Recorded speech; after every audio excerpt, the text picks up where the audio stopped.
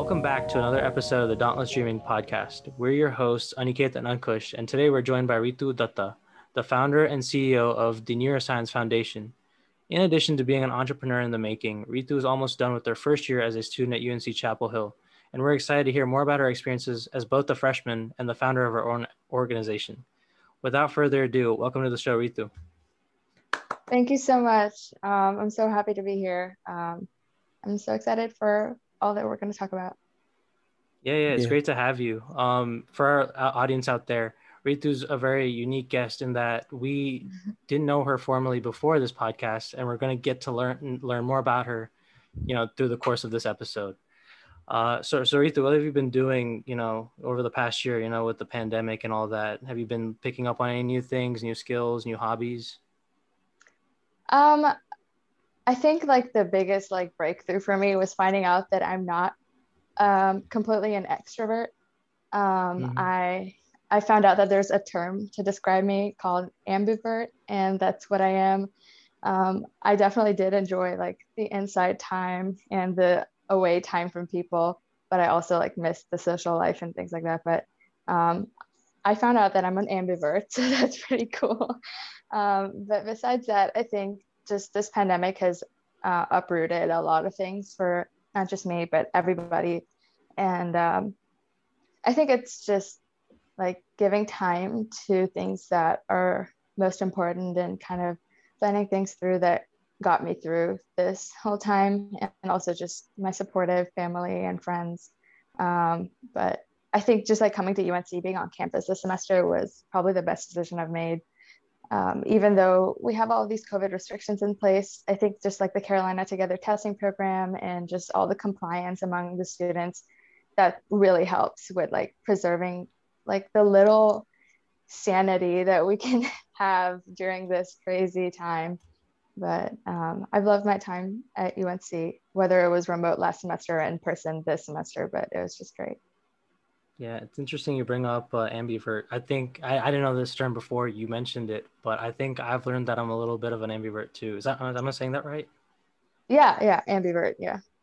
Yeah. So wait, can you explain to the audience, is that a mix of introvert and extrovert? You can be introverted and extroverted?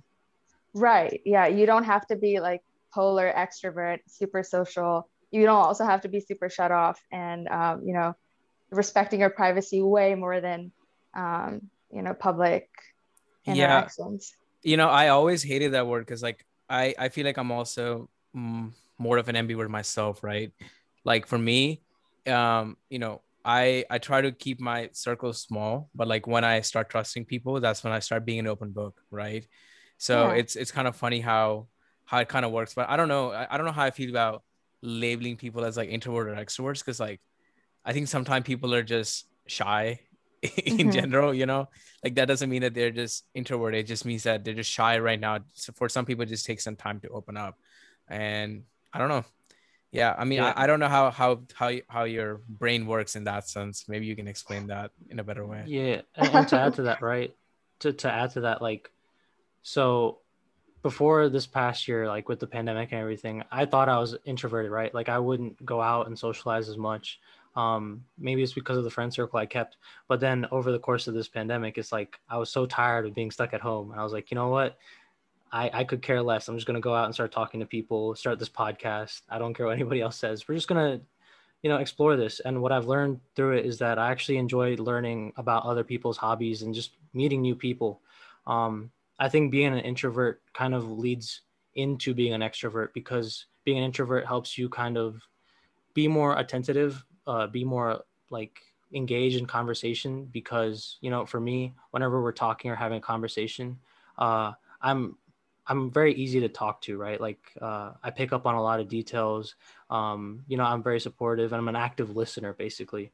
So I think introvert and extrovert is definitely polarizing. I think more people are in the middle than they are on the polar opposites of it. Yeah, I completely agree. I think most people are ambiverts and they just don't realize that. Honestly, I feel like most people don't know that ambivert is a thing, because I didn't until a couple weeks ago when I found out that ambivert was a thing. I'm like, oh, that describes me more than extrovert, which I kind of always thought was the better of the two. And you know. Yeah. But putting things into perspective, most people are definitely ambiverts, not specifically like an introvert or extrovert. Mm-hmm. But then going back to what you said about moving back to campus, I definitely felt that when I was back home, I was so unproductive. Uh, as an Indian kid myself, my mom was feeding me way too much. I was laying down a lot, wasn't very active. But as soon as I came back to campus, everybody's motivated.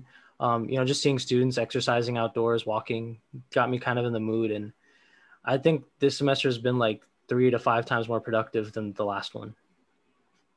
Yeah, definitely agree. I'm in generally I'm a people person, so I kind of enjoy being around different people, having all kinds of discussions, debates, and whatnot. So like being on campus and meeting all of these new people, just my gosh, it's been such an entertaining experience. There hasn't been a day that went by where I regretted meeting somebody or didn't think about somebody after I met them. And they're just really cool people on campus. Yeah, and I think that's the beauty of, I think, people talk. I know some people would say, UNC campus is diverse, and some people will actually say otherwise, that it's not diverse enough. I mean, I just, see it as I'm gonna make the best of it. And honestly, I think the fact that you can meet people from all different spectrum and then just have a good talk and have a good time with them, and learn something from each other, enjoy each other's company. Honestly, like, I think I personally grown a lot as a person. And when people talk about, is college really worth it, for example, and I say, yeah, obviously, it costs a lot of money, and I worked really hard to get all the scholarships I need so I can help pay for it. um if you can, if money is one of the factors that you can kind of work through, I would definitely say college is 1,000% worth it, because like it truly changes lives, because you're able to just tap into this network of people, right, that you would probably never really get to meet, in the first place, because it's really hard to tap into those networks, and also tap into alumni that can get you into jobs, into different positions, or just be able to talk to smart people. Because at the end of the day, I don't personally think that, I mean, I like, for me, I believe that I'm not like smart like a lot of other people. I'm pretty sure, I know for a fact that there's a lot of people that are smarter than me, but Uncle, it's you're the fact smart. that You're I don't pretty know, man. smart, man. You're All smart in right, your own way. appreciate. I'm smart in my own ways, right? That's what I was gonna come back to, right? Right. Because I'm good at making those connections and just really being able to talk to people and just having a good time. And I think that's what people like. So I guess I want to ask you, Ritu, because you're a freshman. Do you really think college is worth it for you, even with the whole pandemic and everything that comes with it?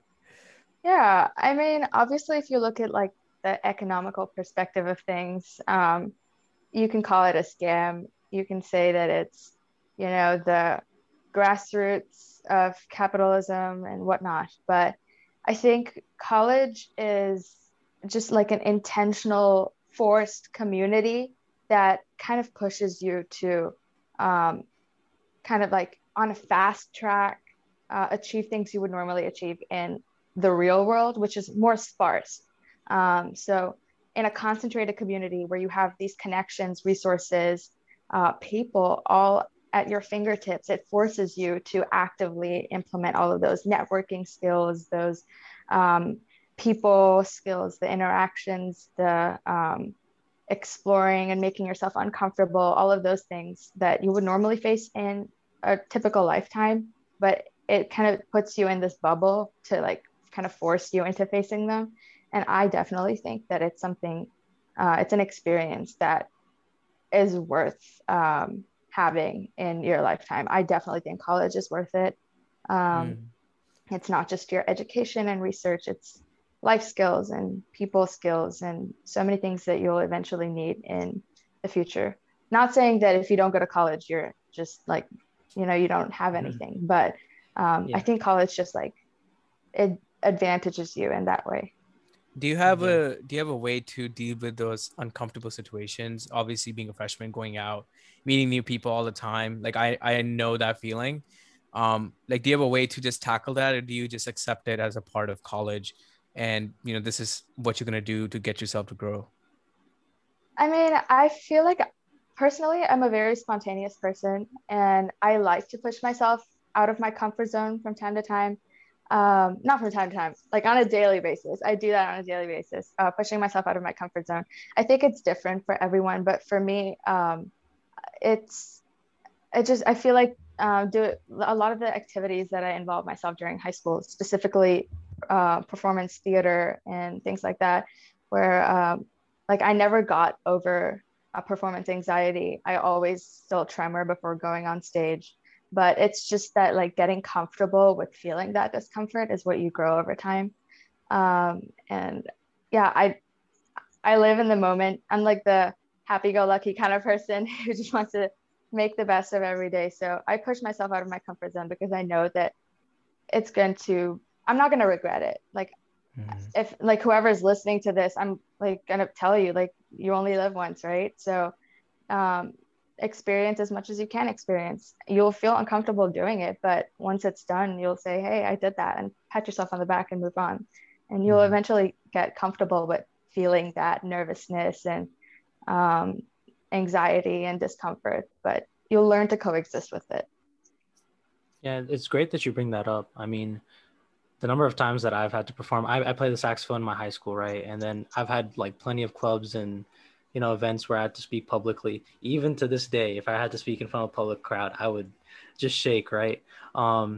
Even to start this podcast, when we first started recording, I was nervous, like We were all back in the nervous, day. man. With our like first 2 episodes, I couldn't think straight. Like I'd be stuttering all over the place. But over time, it's like I just became more comfortable with it. But I think public speaking, I don't know, like once I'm able to connect with like an audience, you know, if like we connect through sports or like a college experience or something like that, I just keep going. Like I'll have a casual conversation with the stranger as if I've known them for like a year or two, Yeah. just like by making that one connection. But it's interesting that we have, you know, that similarity. Yeah, for sure. I think another like big thing that I pushed myself to do when I was on campus last semester for the 2 weeks that we got to stay, I like on purpose, just like when I was standing in those lines to get food in the dining halls, I would just turn around and say hi to the person behind me because they were also alone. And, you know, more often than not, they were freshmen, didn't know anybody, and was looking to meet someone new. And here, like, here's a person who's like willing to talk to them and, you know, break the ice. So it was kind of awkward. And I was like, oh my gosh, should I like do that? That's like so weird. I'm gonna like, they like don't know me. And, you know, there was all those doubts, but I went through with it. That's how I made a lot of new friends. So it's cool. Just like doing things you probably wouldn't do normally. Yeah, I remember my my good old days of just meeting people in clubs. And I think what I used to do is like if I remember like during the end of the semester, we would always have people that wanted swipes. And I would just let people in, you know, just be like, hey, I'll let you in, get a swipe, and then we'll just start talking, and then I'll just make a new friend, you know. And I used Oh, to be the that's kind of cool. person like I would have like my calendar would be like every new person, like I would have a new person every week on my calendar. And like that's just like my way of just keeping up with people and making sure that I can make, you know, meet new people but and make good friendships. But I think at the same time it kind of came with the cost of just like it was really hard to maintain friendships at the same time. Like the friendship that you really wanted to maintain sometimes it's just really hard because there was just a lot going on. And I think with COVID now, I mean, it sucks, but there is a blessing in disguise that I'm able to just spend more time with the people that I really care about. And I think that that is something I really appreciate, you know? Yeah, couldn't agree more.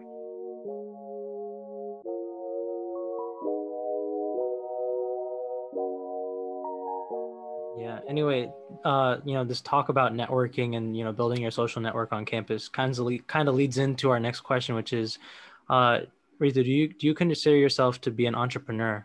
Like, have you always known that you, like, you know, think differently than others? Because judging by the way you've been talking, you know, from like before we start recording to now, it seems that you're very independent and motivated in ways that, you know, the average person might not be. Well, thank you so much that you think of me like that. Mm-hmm. I would say that I have never thought of myself, I've never thought to like label myself as an entrepreneur specifically because that's not a goal I had in mind when I created this foundation. You know, I want to be an entrepreneur. That's not something that I was thinking about. But I think this entrepreneurial spirit of creating something new, creating something from scratch, kind of exists in everybody and in their own forms. It doesn't exactly have to be an organization. It could be small tutoring businesses or just creating art and publishing that. These entrepreneurial spirits exist in everyone. And I think that for me, I definitely, like, throughout my life have been told that like my ideas are crazy and like almost way too ambitious and things like that. But I never thought of it like that. Like, nothing can be way too ambitious if you thought of it, right? So I think just like with starting this organization, I just kept in mind why I wanted to do what I did, and who I'm impacting, and how my like mission is eventually like accomplishing the vision of my organization. And I focus on like the task at hand. And I honestly, a lot of the things that we ended up doing with our organization is kind of things that I came up on a whim. I was taking my dog out for a walk and I was like, oh, let's do this. And we did it. A lot of those ideas just come spontaneously, and you have to just believe in yourself, saying that it's possible. I'm going to make it possible. This thing came up in my head. I'm going to think it out, write it out, and we're going to make this into a full-fledged working project. So I think, I guess you could call it an entrepreneurial spirit. And I definitely think I capitalized on that. I absolutely love thinking and creating and planning new things. So I put my best foot forward when it came to that. Yeah, it's very interesting that you bring that up, because like, you know, over this past summer, right, and over the past year, I wasn't thinking of myself as an entrepreneur. I was just doing these crazy things. And Ankush, I keep bringing these up in like with every episode, because like there's just so many similarities between us and the guests, right? Because we're doing something that most people wouldn't be comfortable doing, right? We went out of our comfort zone to do what we're doing. So for me, I worked with hydroponics. I did some gardening. I'm even now, I'm very motivated to try and start a business, not for the business sake, but just because I want to like leave my print on my community or do something that's, you know, productive, more than just what like the average person would do, right? So just like you, I have crazy ideas all the time, sometimes at like 3 a.m. in the morning, like this podcast that I just like share with Unkush and different people. And over time, right? Like my freshman year, I had these crazy ideas of like, oh, what if we started a house of highlights for cricket or something like that? And I'd run it through with my friends, and then they'd be like, oh, this is why it wouldn't work. Not in a bad way, but in more of like a constructive way, right? And over time, I've learned, like, by receiving this feedback from my friends and from my peers, I've, you know, kind of learned like how to think about starting a new project and kind of the effort that goes into it. You know, as an introvert, quote unquote, before, you know, maybe even before college, it was really hard for me to come out and say like, hey, this is what I want to do. But now it's like I've developed a level of like shamelessness, I guess. Like I'm not afraid to ask people questions, right? Like I'll ask Ankush the dumbest question and I'll be like, ah, it's fine. You know, it's like, what's he going to do? Like, yeah, maybe he'll think like this dude's crazy, but at the end of the day, I'm benefiting from it regardless. I mean, the funny thing is that, right? Like, we might think that we have these crazy ideas, but the thing is, like, I think a lot of us do. But it's up to us if we are the ones that are going to act upon it. I'm pretty sure at one point, you know, for example, the internet was a crazy idea. Computers were crazy. And even I think I remember reading that when the first car came out, you know, by Nicholas Tesla, right? Like people were thinking that that's never going to work because horses were like, you know, basically the building blocks of riding for like the longest time. Right. Yeah. So, you know, no idea out there is really crazy. You know, and if this is something that you believe in and you really think that this is something that can change people's lives or empower people, a group of people in some way, I think by all means, it's worth acting upon it, right? And I think that kind of takes me back to the next question. Yeah, what was your passion, you know, starting the Neuroscience Foundation? And I guess just to add on to that, explain to the audience what is the Neuroscience Foundation as well. Yeah, absolutely. So I'm just gonna like backtrack a little bit and talk about why I like got interested in neuroscience.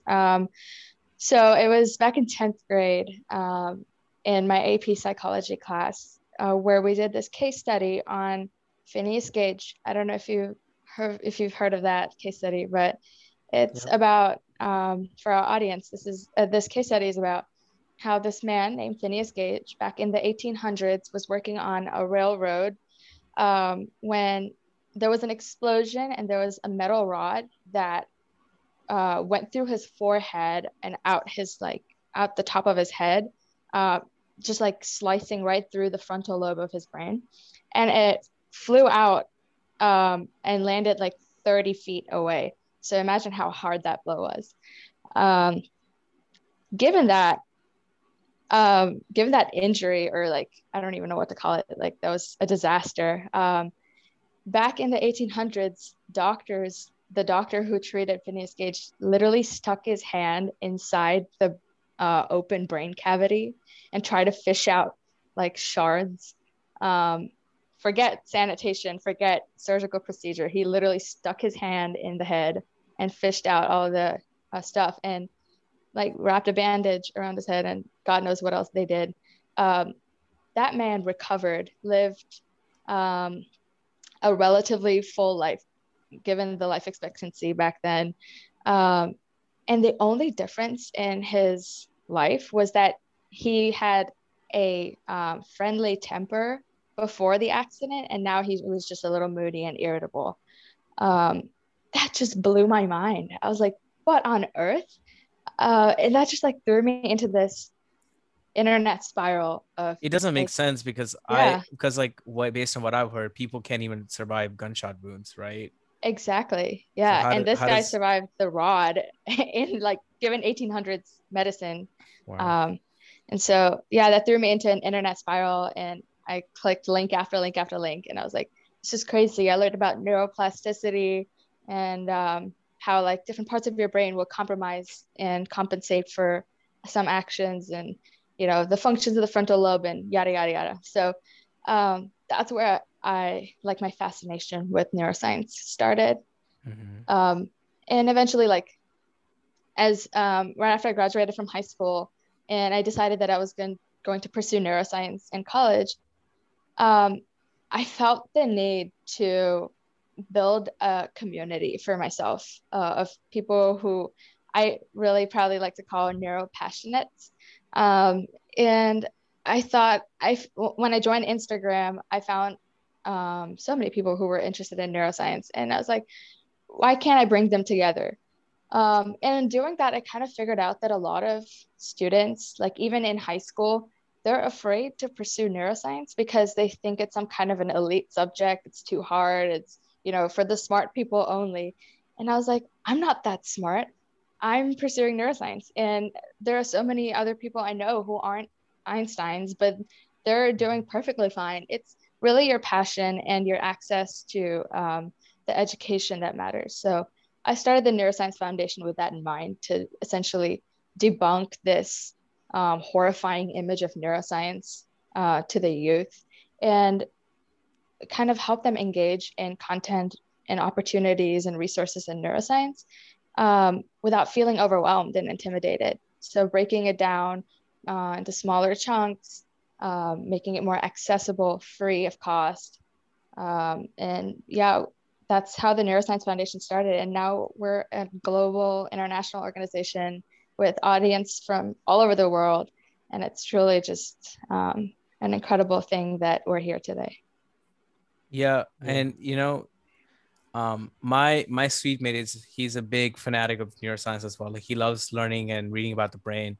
And I love reading about it as well. But the reason I didn't choose as a career because it kind of comes back to what we were talking about before the podcast, the uncertainty, right? Mm-hmm. That takes me kind of just to the next question. Do you still think that neuroscience is still a very early career? Because like, based on like what I see, there's just a lot of research that's going on at the moment.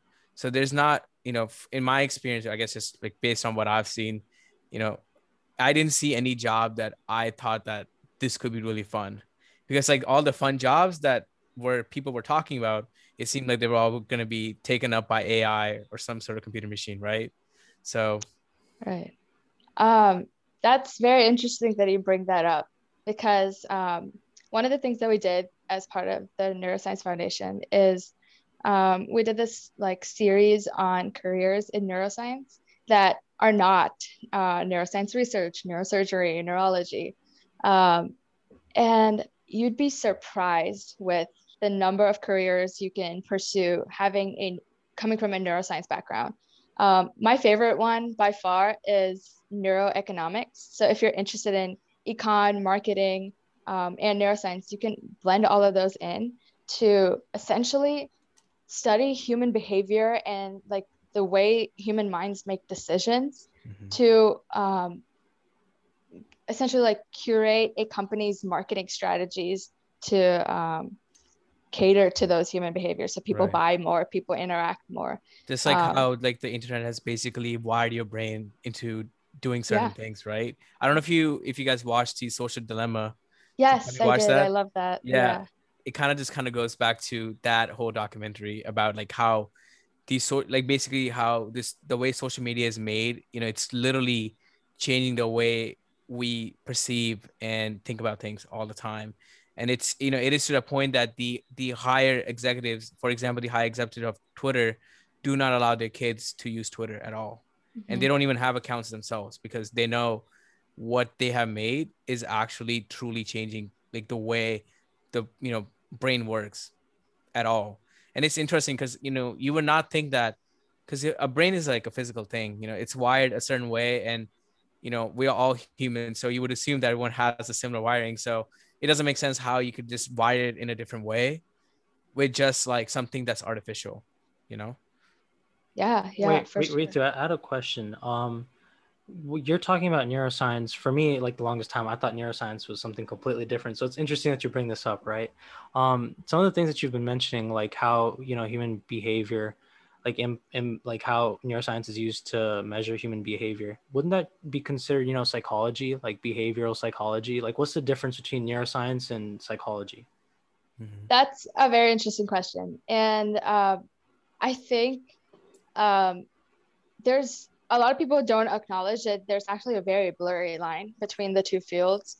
They overlap quite a lot, but neuroscience is very specific to the study of the brain and the nervous system, compared to psychology, which is more behavioral aspects of things. But whenever like the career that I mentioned, neuroeconomics, the study there is very clinical and very based on the brain and nervous system and how it reacts, literally EEG scans and PET scans and those things.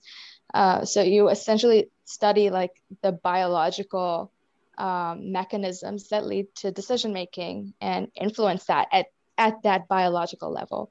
So it's very interesting.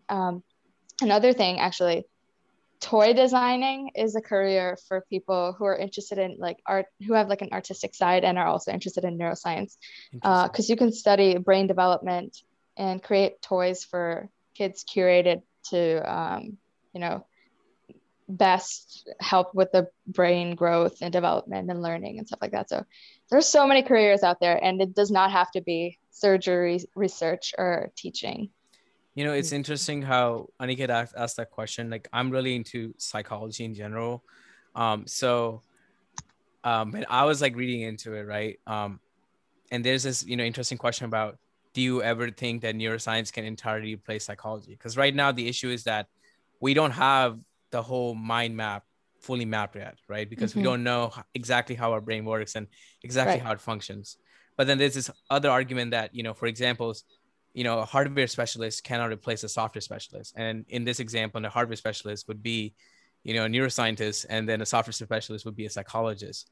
I mean, how would you answer that question? Do you think there's one, I mean, neuroscience versus psychology? Do you think there's one sector that's better than the other? Do you think neuroscience can completely replace psychology one day in the future? Wait, can I jump in here too? Because I want to answer this question. Okay, yeah, go for it.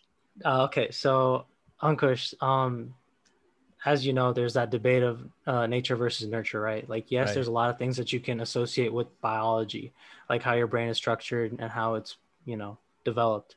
But there's also a lot of other like external factors that play a role in like how a person develops. So I don't think neuroscience will ever like completely dominate behavioral psychology and vice versa. I think it'll be more of like a coexistence. Um, this is all based on stuff that I learned in high school and a little bit in college, but I'm hoping I'm on the right track. Right, Ritu. Yeah, that's pretty much what I was going to say. I think that uh, in the future, I wouldn't say that any field will replace the other. I would say that there's potential that they can merge, given that we have significant breakthroughs in neuroscience where we can find links, very like significant connecting links from neuroscience and psychology. And they could become one field eventually. But I think that there's always going to be that difference because psychology deals with more outward social interaction, behavior type things, while also focusing on a lot of internal aspects. But neuroscience is like the grassroots of all of this, the very molecular cellular level functioning of the brain. And it's they're they're very different, but they're also very similar. And I don't think that one is going to replace the other ever. If anything, they'll probably merge. Yeah, the reason I'm so excited about talking about this, right? I didn't know that we were going to take this direction. Neuroscience Dude, was I something was so ready completely for different in my this. mind. But like As when soon you as brought up as like soon as psychology and like neuroeconomics, I was like, oh my gosh, she's got me in like the zone. So like I'll give you examples, right? So in high school, I was a really big fan of psychology and like the way that people behaved. I wrote like papers, like I was an IB, right? So I had to write papers on, the human behavior. I wrote like a 21-page essay on, the dilemma of like African Americans in the US and how they've developed the sense of like learned helplessness. I'm sure you've heard about Martin Seligman's study on, dogs in cages. But Yep. but anyway, uh, so I just wrote that paper, and even to this day, like I just keep referring back to like how we have these schemas and like our mentality towards different people is like different based on our experiences, and that's kind of affected me in a way that maybe is good, maybe is bad, but like psychology has just trained me, right? So even with this podcast, whenever we put out content, like say our 30-minute reels clips, Ankush will like make a clip and then I'll listen to it with my eyes closed and go, you've already lost my attention. Like it's been 5 seconds and I can't bear to listen to the remaining 25 seconds. And so like just using like these small like skills, I guess, or these small things that I've learned through my classes, like in psychology, have really helped. So yeah, I just want to put that out there. No, yeah, I think that's like an experience that most people experience when it comes to like learning psychology, especially in high school. Um, Psychology and neuroscience, I think more psychology than neuroscience is a very relatable field, very I guess, vivid field when it comes to seeing all of those ideas in action in real life. Things start to get put in perspective when you learn about how your mind works. And you're like, oh, yeah, see, this is what's going on. And it clicks, life clicks, and how you behave clicks. It's very interesting that you did mention that.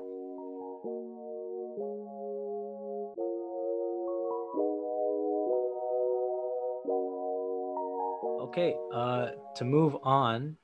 Um, so as we've mentioned already in the podcast, this is your first year at UNC. Did you ever find yourself struggling to keep up with classes and your extracurriculars, like while you were balancing, this new venture that you were on as the CEO and founder of the Neuroscience Foundation? And if so, like, how did you overcome that, or are you still learning to overcome that?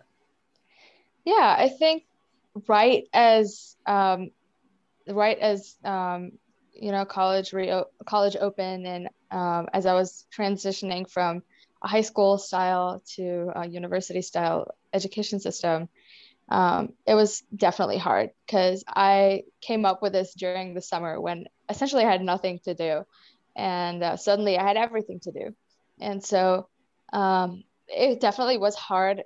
There were things that kept like I kept putting it like in the backlog, and I was like, I'll do this later. I need, things got messy, things got out of hand.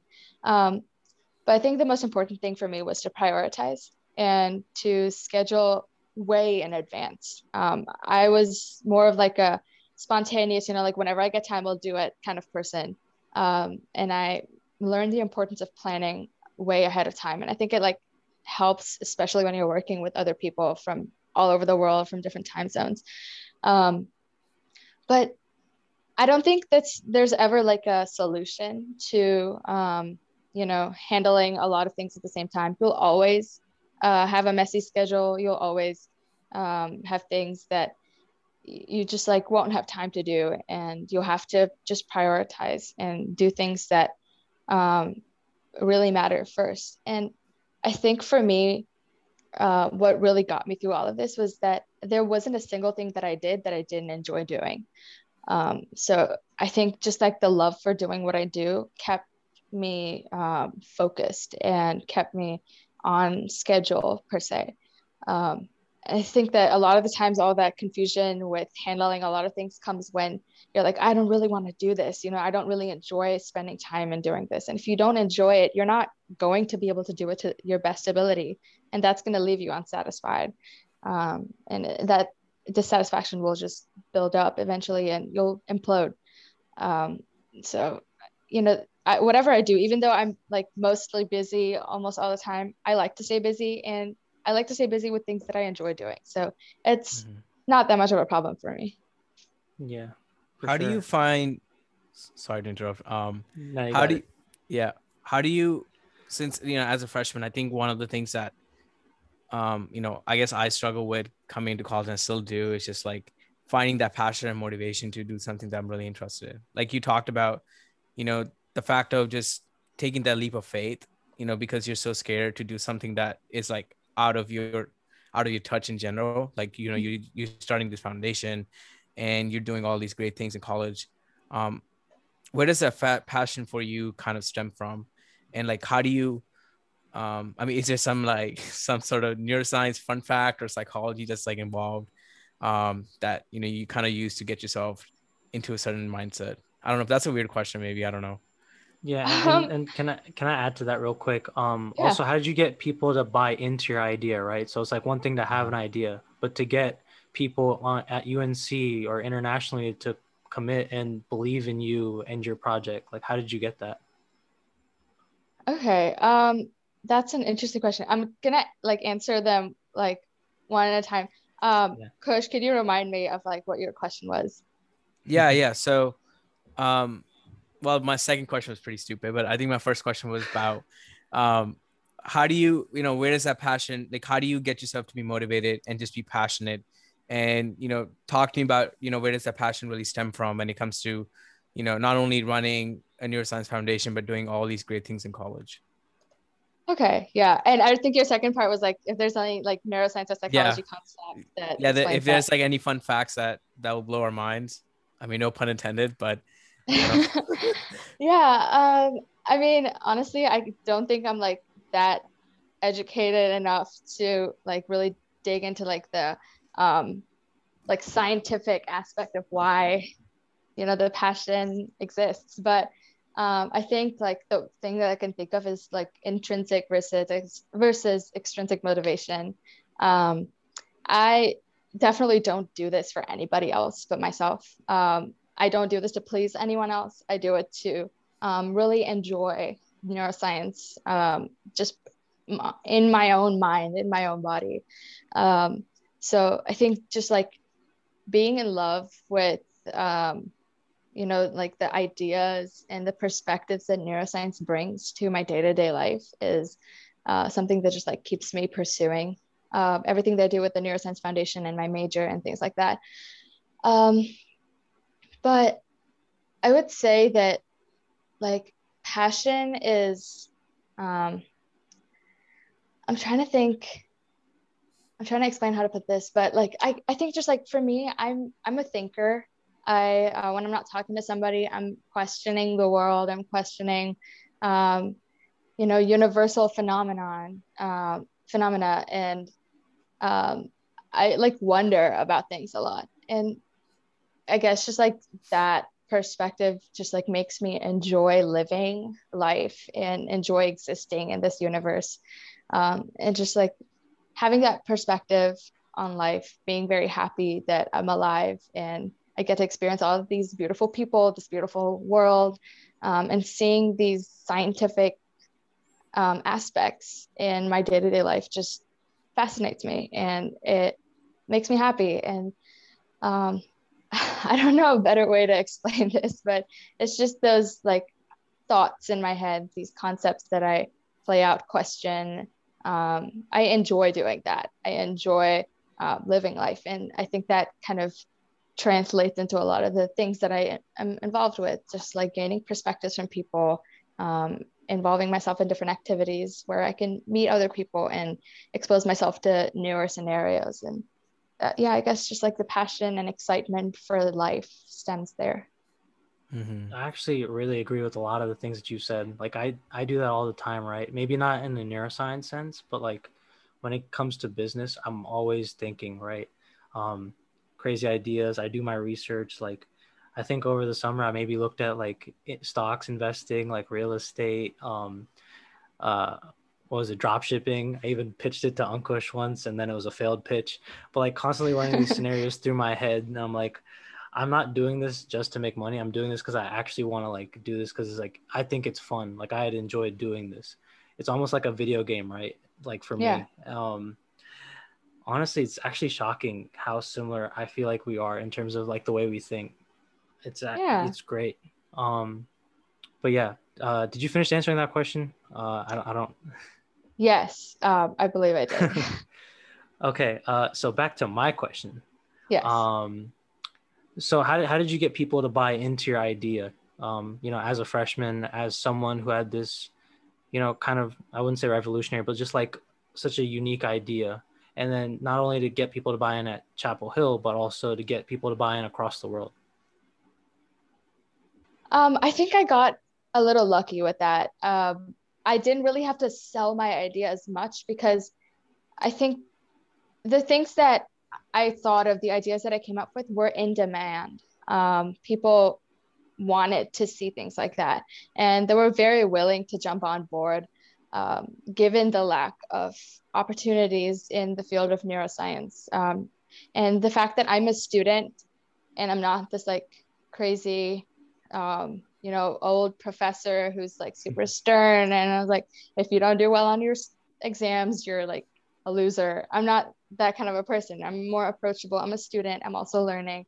I think making myself relatable to a lot of the people that I work with today was one of the most important things. And also that people wanted to receive the work that we did. So that definitely helped it gain a lot of popularity.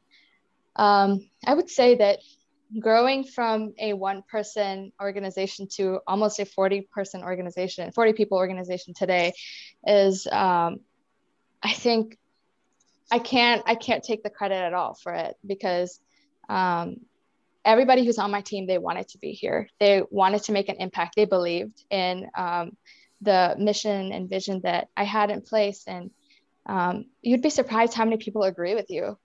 You'd be surprised how many people really just like wanted to do what you did, but they were maybe too scared to, like I said, break the ice to get it done. And now that you started it, it makes it easier for them to get on board and be a part of something they believe in too.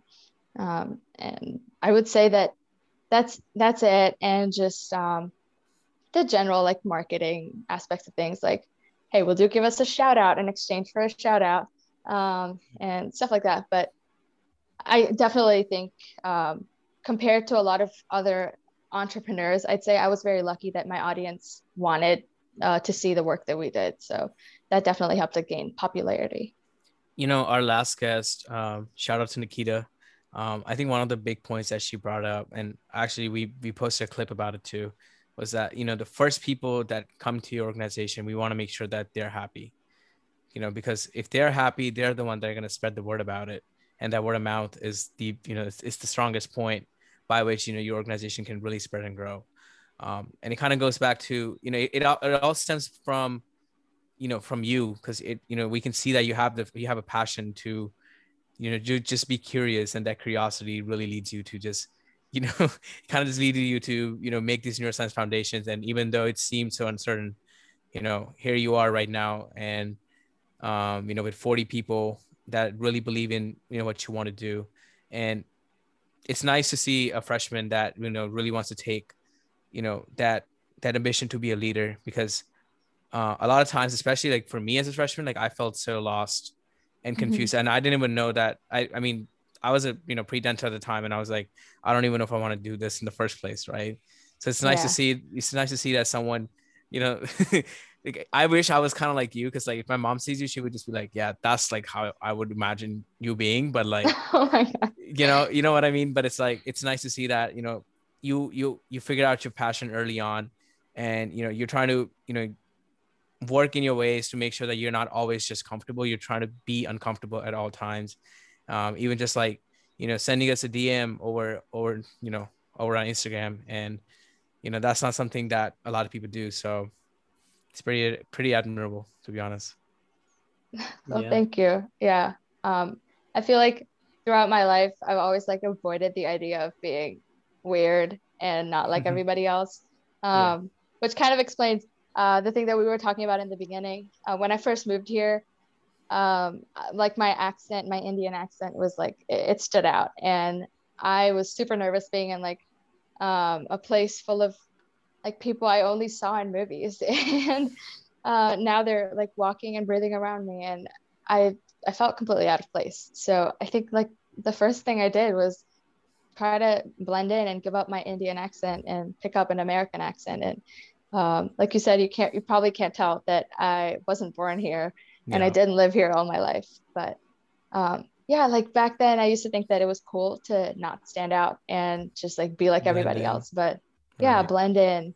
But eventually you just grow sick of being the same. Right. And then you find out that there's nothing that's like super interesting about you, because you're just like everyone else, right?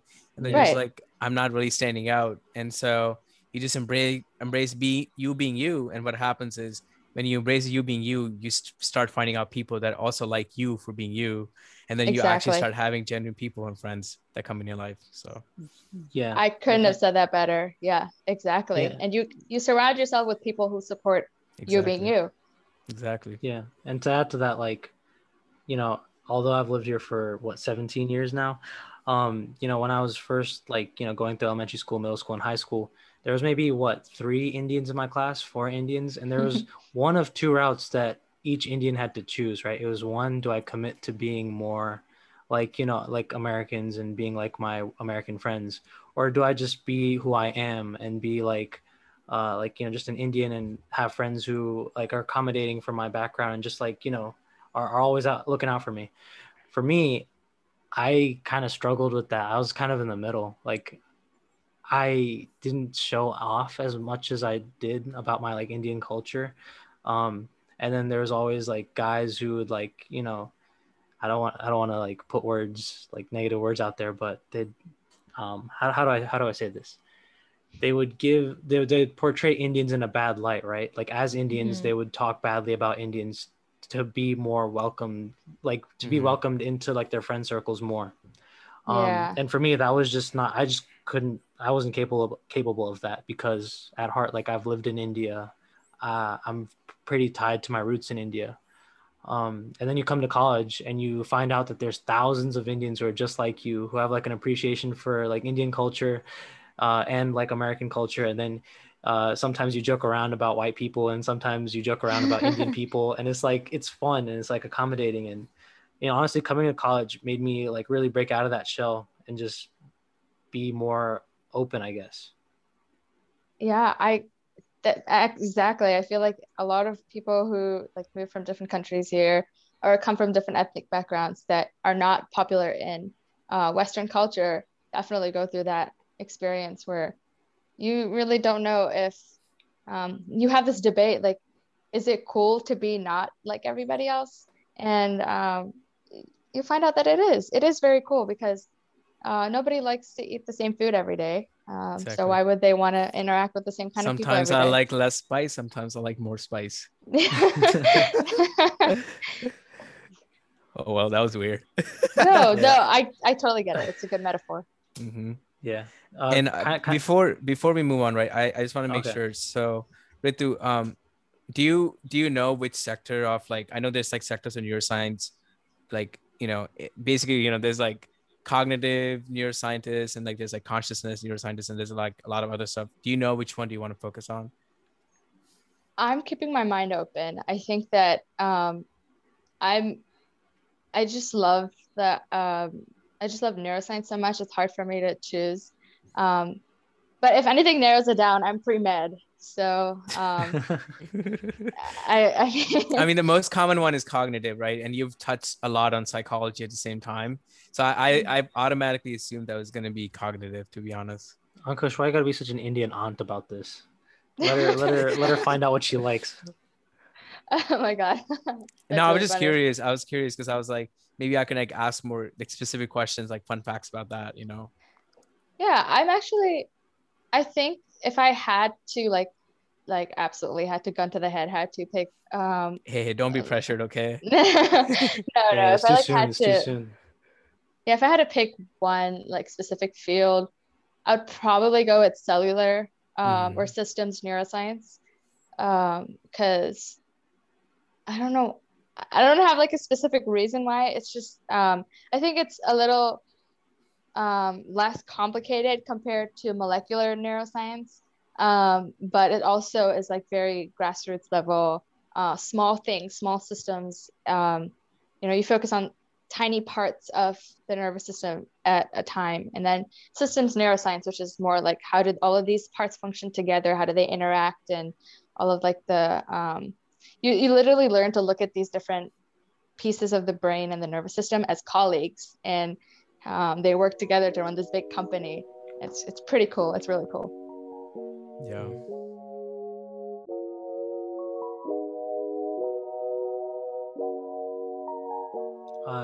To move on, we're approaching the hour mark. So we got a few more questions left. What would you say is like the most rewarding experience or memory that you've had since you started the Neuroscience Foundation? Ooh, that's hard. I think it would be like the launch of our three premier projects of the Neuroscience Foundation, which is the Vegas project, the Connectome project, and the Neurogenesis project. We launched that back in November, if I haven't completely forgotten the timeline. But yeah, I'm gonna give like a really like super like peanut size overview of what these projects are. But the Vegas project is basically our um, educational endeavor of the organization. So that's where we create all of our summary sheets, printables, where we do programs and webinars and conferences and things like that.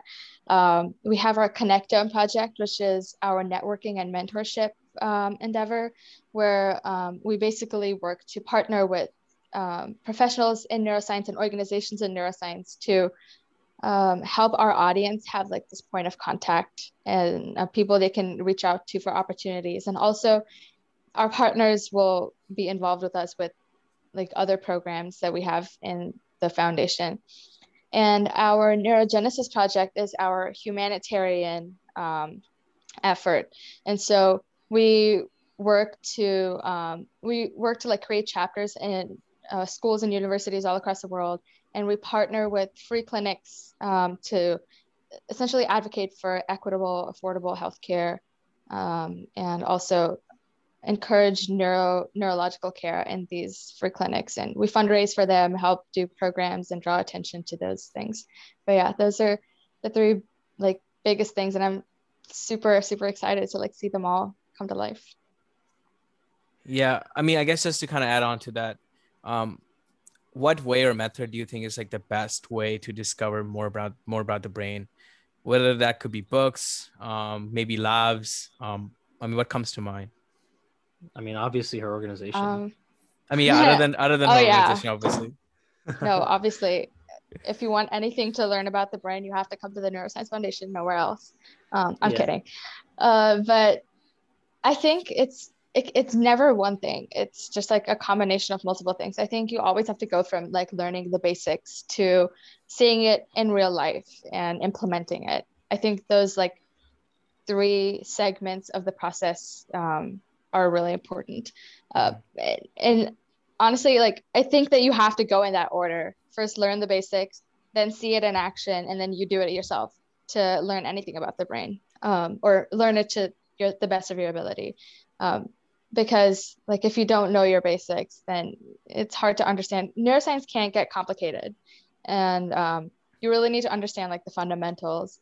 But I wouldn't say there's like a specific activity or anything that would like help the most. You just have to like follow the process and go one at a time, but do it all. I would say do it all.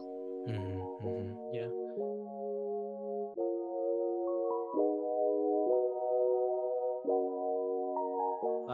To kind of close this episode up, as we all know, this is Women's History Month, and you know, as a young aspiring, you know, neuroscientist slash entrepreneur slash whatever else you decide to add on between, you know, now and the next 4 years of your undergrad and beyond, what would you say to like say a young girl who's looking at neuroscience or doing something pre-med?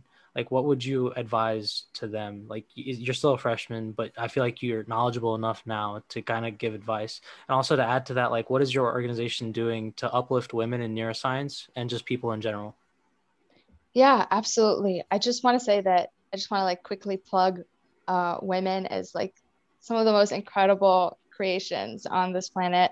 Um, I love all the women out there, and also the men, of course, but we're celebrating women this month, so I'm going to be selfish. But I think like uplifting women in neuroscience is one of like the biggest focuses of our organization. There's a very like prominent scarcity of women in neuroscience, whether it be any, you can look at any neuroscience profession and there's literally no women. Forget about like diversity of, you know, races and ethnicities. There's no women like at all, almost. And it's disheartening to see that because we're at this time in, when this time period where like it should be given that women and men are equal and they're allowed to pursue whatever they want whenever they want it. And to see the lack of women in this incredible field is quite disappointing. So one of our biggest things that we focus on is uplifting women in neuroscience. And I'm proud to say that 83% of our audience is women, comprised of women from all ages, mostly 18 to 24 years. But we're so happy to be reaching out to so many women and girls everywhere around the world. I mean, if you look at the statistics of all the women that are in neuroscience, only I think it's like 0.12% are people of color or women of color. So we're definitely working to like our team, whenever we recruit people to work women to work with us alongside all people from different walks of life. But we encourage women to interact with our content. We celebrate women in neuroscience with our content that we create, and we encourage people to get involved with us. And a majority of our team comprises of women. So I think we're on a great start to encouraging women to get more involved in neuroscience. And my second question, what advice would you give to like a rising college student, someone who's interested in neuroscience but doesn't know if it's something that really interests them? What would your advice be? I think, you know, if you think that you're interested in neuroscience, pursue it. Your college experience is going to be volatile and you always have the freedom to change. But I think you will fall in love with neuroscience. And I'm not saying this because I'm partial, but I'm saying this as someone who did doubt herself pursuing neuroscience in college. It did seem intimidating to me, but I did it anyway. And I did it because I knew at some point I loved it.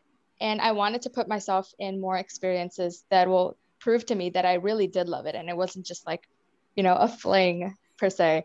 So I would say that if you're doubtful, put yourself in different situations and put yourself in different opportunities where you can interact with neuroscience. Get involved with the Neuroscience Foundation to see if this is something you like.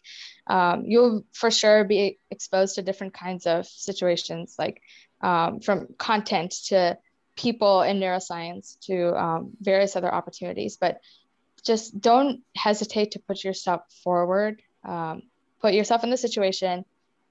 Experience it for yourself. Don't step back just because it seems intimidating at all, because you can do it.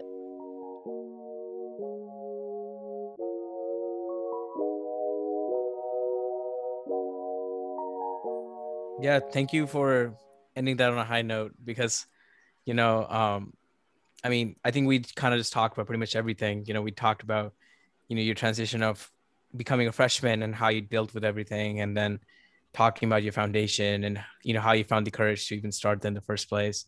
Yeah, thank you for coming on our platform. Please feel to plug yourself in. We'll be putting the links of Neuroscience Foundation on our bios, and you guys can definitely go check it out. I mean, I'm looking at it literally right now, and the graphics are absolutely wonderful, honestly. So thank you. But yeah, I'm gonna quickly plug something. We are fundraising for the Neuroscience Foundation, and it's to help us raise money for using different platforms and software to create content that's better and more accessible in different parts of the world. So please donate, and the donation link is in our link tree on our Instagram page at Neuroscience Foundation. Yeah, and it'll be on our link tree too when this podcast goes up. Awesome. So to go ahead and wrap things up, again, you can check us out on Spotify, iTunes, Anchor, just about any platform out there. We'll be leaving links in the description, of course, to Ritu's organization, and then her social medias and stuff if you want to reach out. Yeah, we'll catch you with the next episode.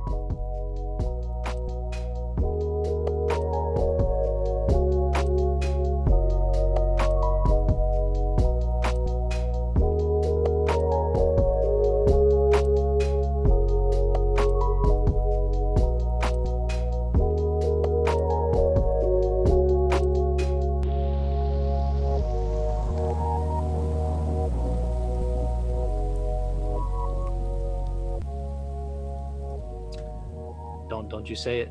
Don't you say it. Stay dreaming. Nope. Yeah, we're done now. We're done now. I always just like to end it with "Stay dreaming," because that's and just I just cut it out. He always cuts it out because he's just I don't like it. So it's just kind of just one of those things we just always do. It's just so funny. Yeah. No, yeah. You should keep it.